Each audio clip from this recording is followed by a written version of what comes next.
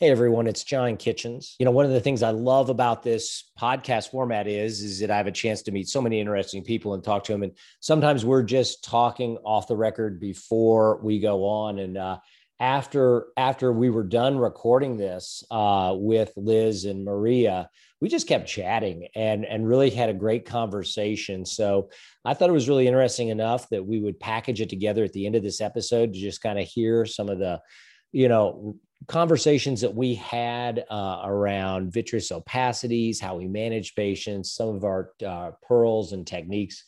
So when this conversation comes to a close, be sure to stick around for a few minutes for a behind the scenes look at our conversation. You're listening to CRST, the podcast from Bryn Mawr Communications. This series is called Vitreous Opacities. I'm John Kitchens with Retina Associates of Kentucky, and on this episode of Vitreous Opacities, we will explore tactics and strategies used by surgeons before cataract surgery or vitreous opacity surgery.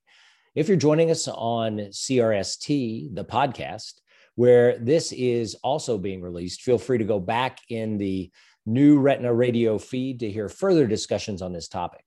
On this episode, I'm joined by two guests. First, we have Maria Baracol from Baracol and Associates in San Juan, Puerto Rico. Welcome, Maria. Thank you, John. Nice to be here. And from Virginia and the Virginia Eye Consultants in Virginia Beach, we have Elizabeth Yu. Thank you, Dr. Yu, and welcome to the podcast. Dr. Kitchens, I'm honored. I'm excited. Absolutely. So one of the really interesting things about this podcast is that we have both the front of the eye with Liz and the back of the eye with Maria. And I want to start off with you, Liz. How common are vitreous opacities in an anterior segment practice? I think that, vitreous opacities is something that affects all of us in all of our practices, but patients are coming in oftentimes very, very surprised, but, patients are coming in for their cataract evaluations, not recognizing that getting rid of their cataracts, not going to get rid of their tearing, and it's not going to get rid of their floaters. They think that somehow everything related to their vision is related to the cataract itself. So delineating that is clearly important. And you do a lot of multifocal and premium IOLs, Liz. How do you talk to a patient that's considering a premium IOL about the potential for bothersome floaters after their surgery? That's an interesting question. And, I don't actually specifically go into floaters becoming worse after surgery. At the same time, if I do notice that on the examination that I'm going through with the patient, that there are vitreous opacities, either a PVD or otherwise that I'm seeing, I do mention that to them. And I like to kind of get a sense of how bothersome those floaters are to the patient. Reason being, it tells one a little bit about their personality. If a patient has a hard time adjusting to a new watch, adjusting to the rim of glasses, or adjusting to vitreous floaters, then clearly you're going to have a difficult time adjusting to any of the decrease in contrast sensitivity that is associated with a diffractive lens implant that's going to split light.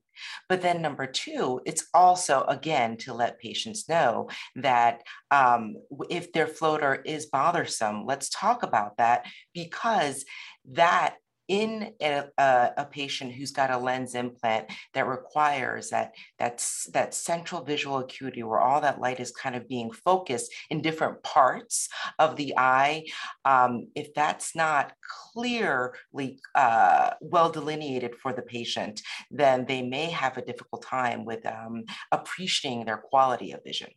And Liz, do you partner with a retina surgeon?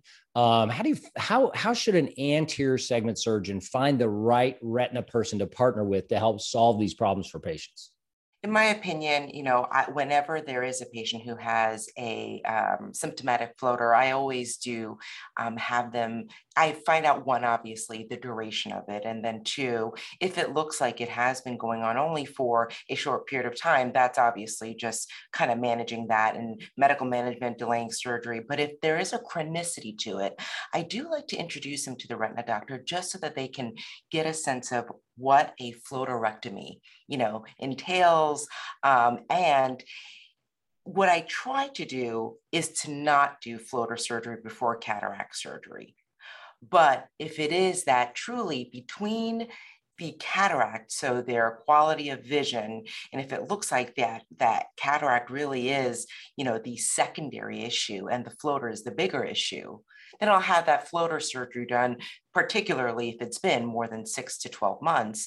But that also, again, even after the floater surgery, affects the decision making of what kind of lens implant that I would choose for that patient. Because again, a diffractive IOL would not maybe be the best option for that patient's personality.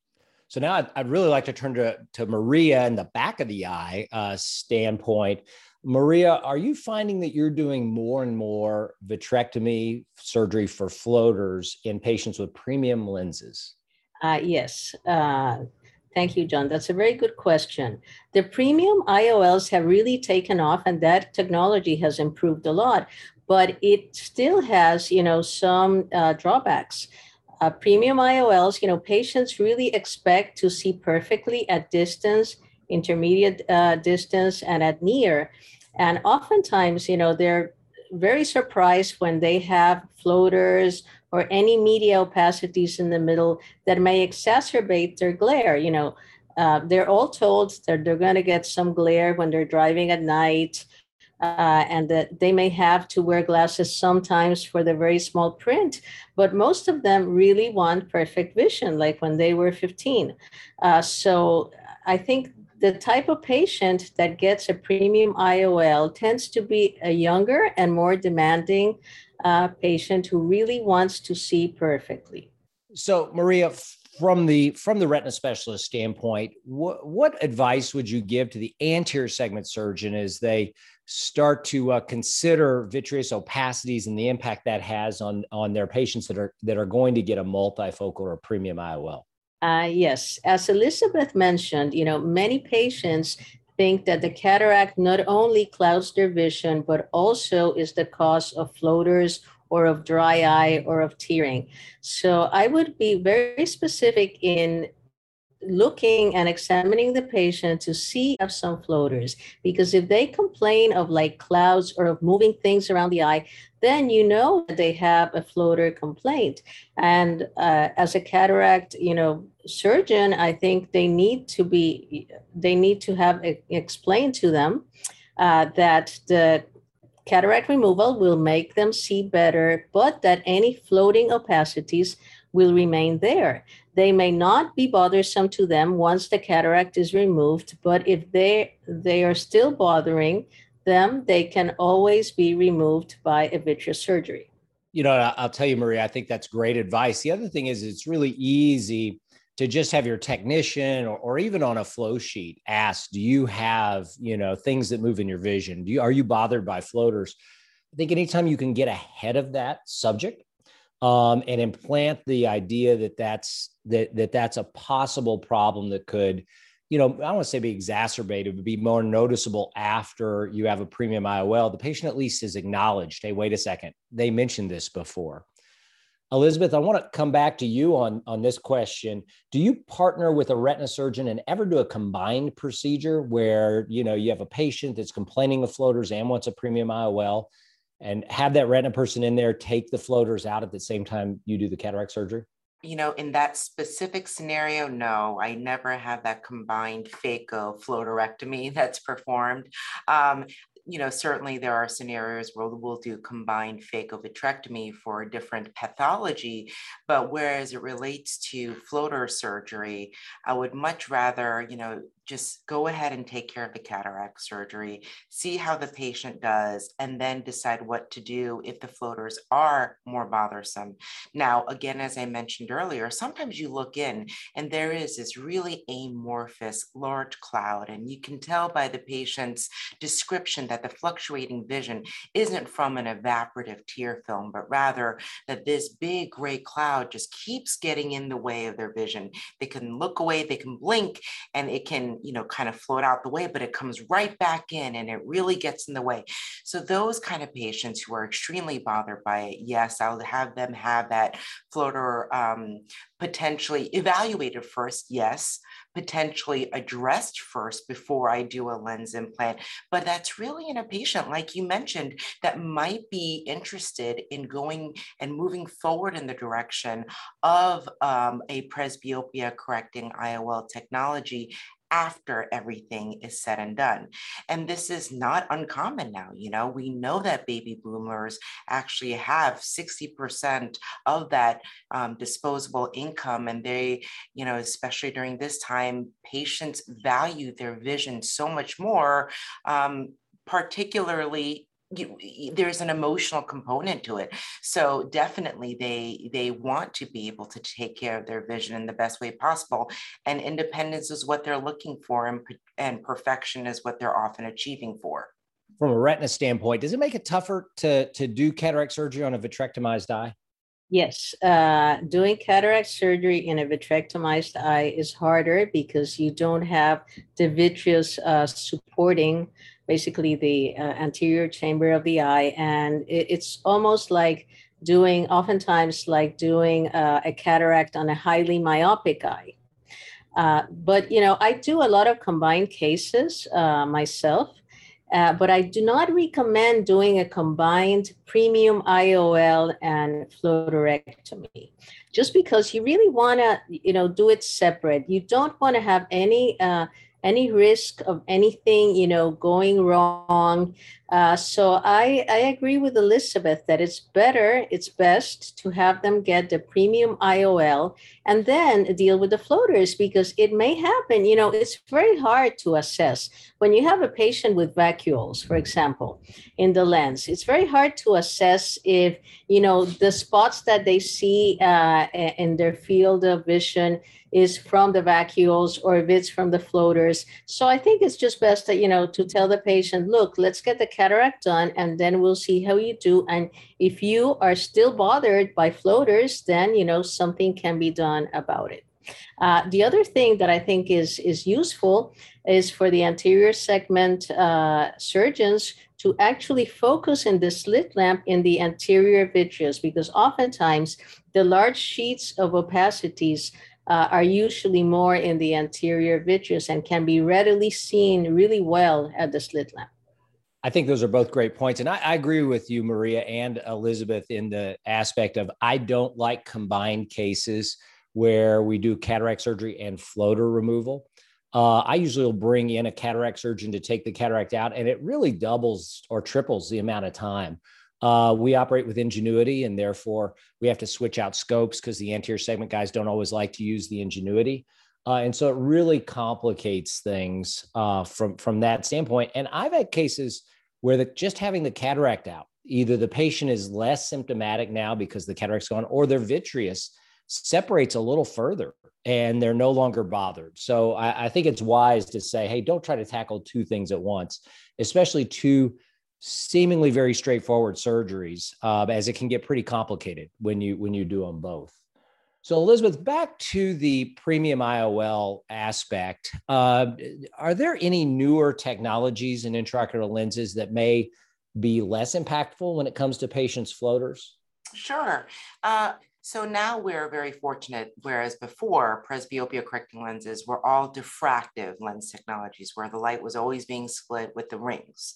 In the last year, there have been new lens implants that have been introduced where there are less of the rings, there's a stretching of the light. So if you would, it's more like a second generation extended depth of focus lens. Alcon makes one called the Vivity. It's wonderful. It does give that distance to about 60 centimeters, so that computer intermediate length, without having all of the diffractive rings. So it's like it's a refractive IOL that has just maybe one subtle ring that creates a stretch of that focused light.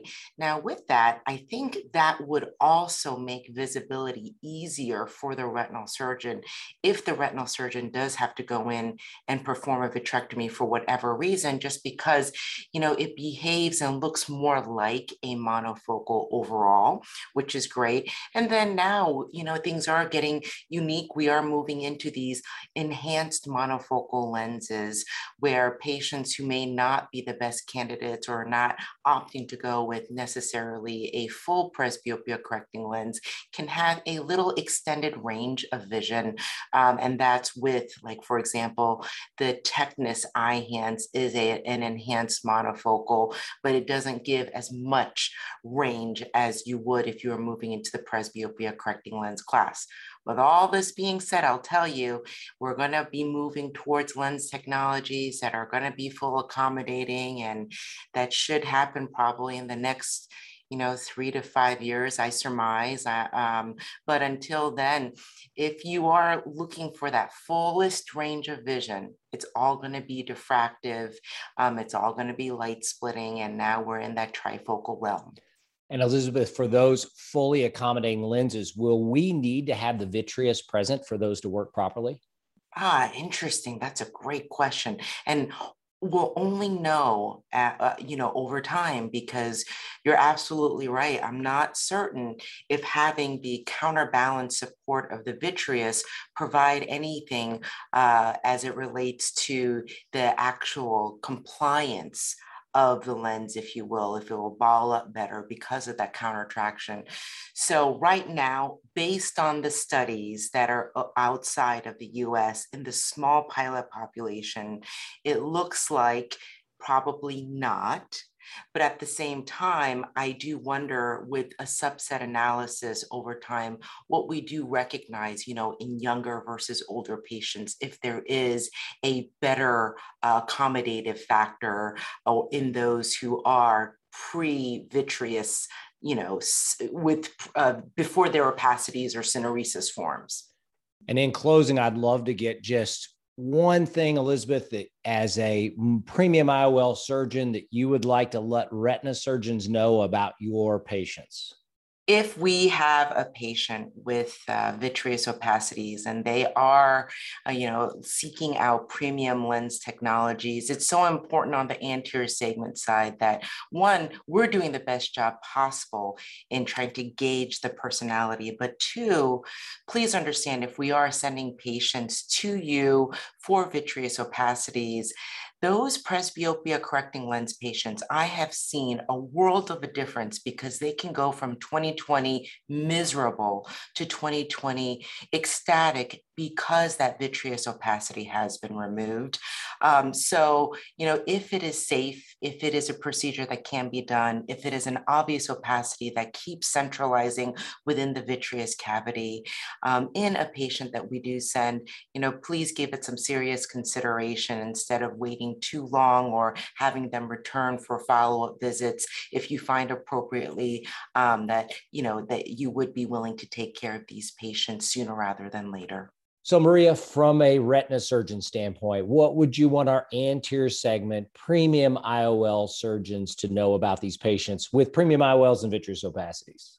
Well, I think it's important for them to know that there is actually a treatment for their complaint of floaters. I oftentimes see very unhappy patients that had premium IOLs because of the floaters, but they haven't been referred out.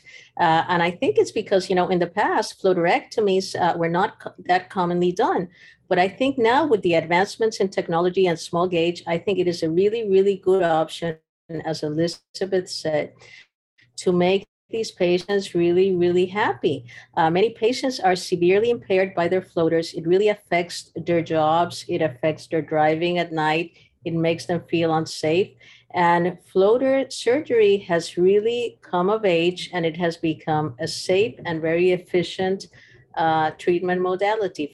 So certainly we all have our pearls of wisdom that we could offer to one another and to our colleagues. Elizabeth, what are some pearls that you would offer other ophthalmologists, optometrists about dealing with patients and floaters and multifocal lenses? Sure. When I'm looking at like a multifocal lens implant, and if a patient has they complain of a little bit of floaters here and there, and I know that they've got a posterior capsule that is wrinkling or opacifying, I definitely try to take care of it. but I always leave a little tag at 6 o'clock because I've been burned when I did full capsulotomies. It exacerbates the floaters. And in some patients, it certainly does sit in the anterior vitreous and makes their floaters that much worse. And that's the nidus for why I have to send them to the retina surgeon. So I created the problem essentially. Even though we talk about it, we never want to be the one who creates that problem that we discuss that's going to be a side effect that should get better over time, and it doesn't. So that is something I would, like to mention, especially because you think you're in the free and clear after they're healed from their post-surgical regimen, they're happy for the most part, and then this can happen to you. And Maria, Elizabeth brings up the posterior capsule from a retina surgeon standpoint. How should we be dealing with that? Well, I always, like you mentioned before, I always remove the posterior capsule when I'm doing a vitrectomy, not only for floaterectomies, but for other vitrectomies too, because if it opacifies later on and you have to remove it, you're going to give the patient floaters. But I think the main pearl that I have in all of this is to take the patient's complaints seriously, particularly the anterior segment surgeons, because the most unhappy patients that I have actually seen are those that feel blown off or abandoned. They just say, oh, you look great. You're seeing 20/20, and they have all these complaints of floaters, and nobody takes them seriously. And they feel, they just think they're neurotic or whatever. And those patients really have complaints. And just because, we can't really appreciate how impaired they are, it doesn't mean they are not.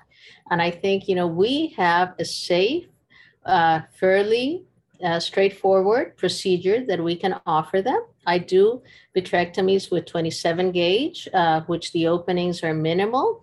It really takes about 20 minutes. It's a very short procedure, and the post-op regimen, like you mentioned, just with ointments, is really straightforward and quick. And I think one of the big things too, as a pearl for our anterior segment surgeons, from a retina standpoint, is to really acknowledge your patients that have the floaters. These patients really don't get frustrated by having the floaters so much as they get frustrated by being put off and told it'll get better. Don't worry about it. It's not a big deal.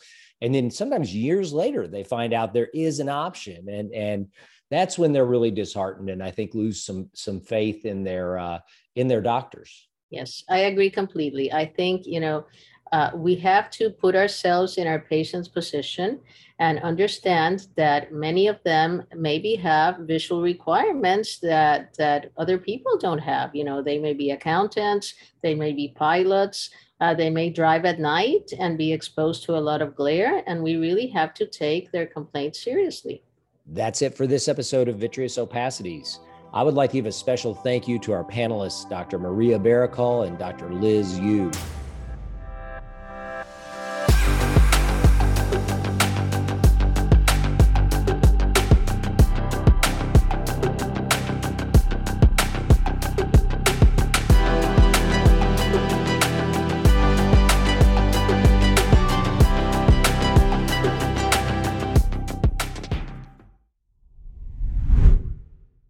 It's really great when you get a progressive anterior segment surgeon paired with a retina specialist or a group of retina specialists that gets it, and they identify the patients really effectively. We've got a group or two here in town that do a great job with cataract surgery, premium IOLs. And then if those patients have a problem, they come in and they've been there for 6 months. They're affecting their activities of daily living. And they're very happy after they have their surgery. And it's shocking. I mean, and it's just like, and I'll explain to them, it's still sutureless. It's not, there's really no real post-operative concern. It's drops just like you had with cataract surgery, but you'll be so much happier with your quality of vision. And it doesn't change their astigmatism, because in the past, when we were doing suture vitrectomies, it really altered their astigmatism. So that was a concern, and it doesn't anymore. And I see so many unhappy patients that are really mad at their anterior segment surgeon because they just sort of blow them off. They say, oh, there's nothing we can do. It's, you have to get used to it. And it's just the floaters. You're right. It's not that they have the floaters, it's that they've been blown off about them. Yeah. Truthfully, honestly, that's upsetting. Two things that I found very important. Number one, open their posterior capsule. Our anterior segment guys never care if we open their posterior capsules because they don't want them to have a floater after YAGs. And the second thing is, and we've been doing this now for 4 or 5 years, we just use ointment, BID for a week, no drops. So basically the patients don't get CME unless they have an epiretinal membrane that's there and asymptomatic.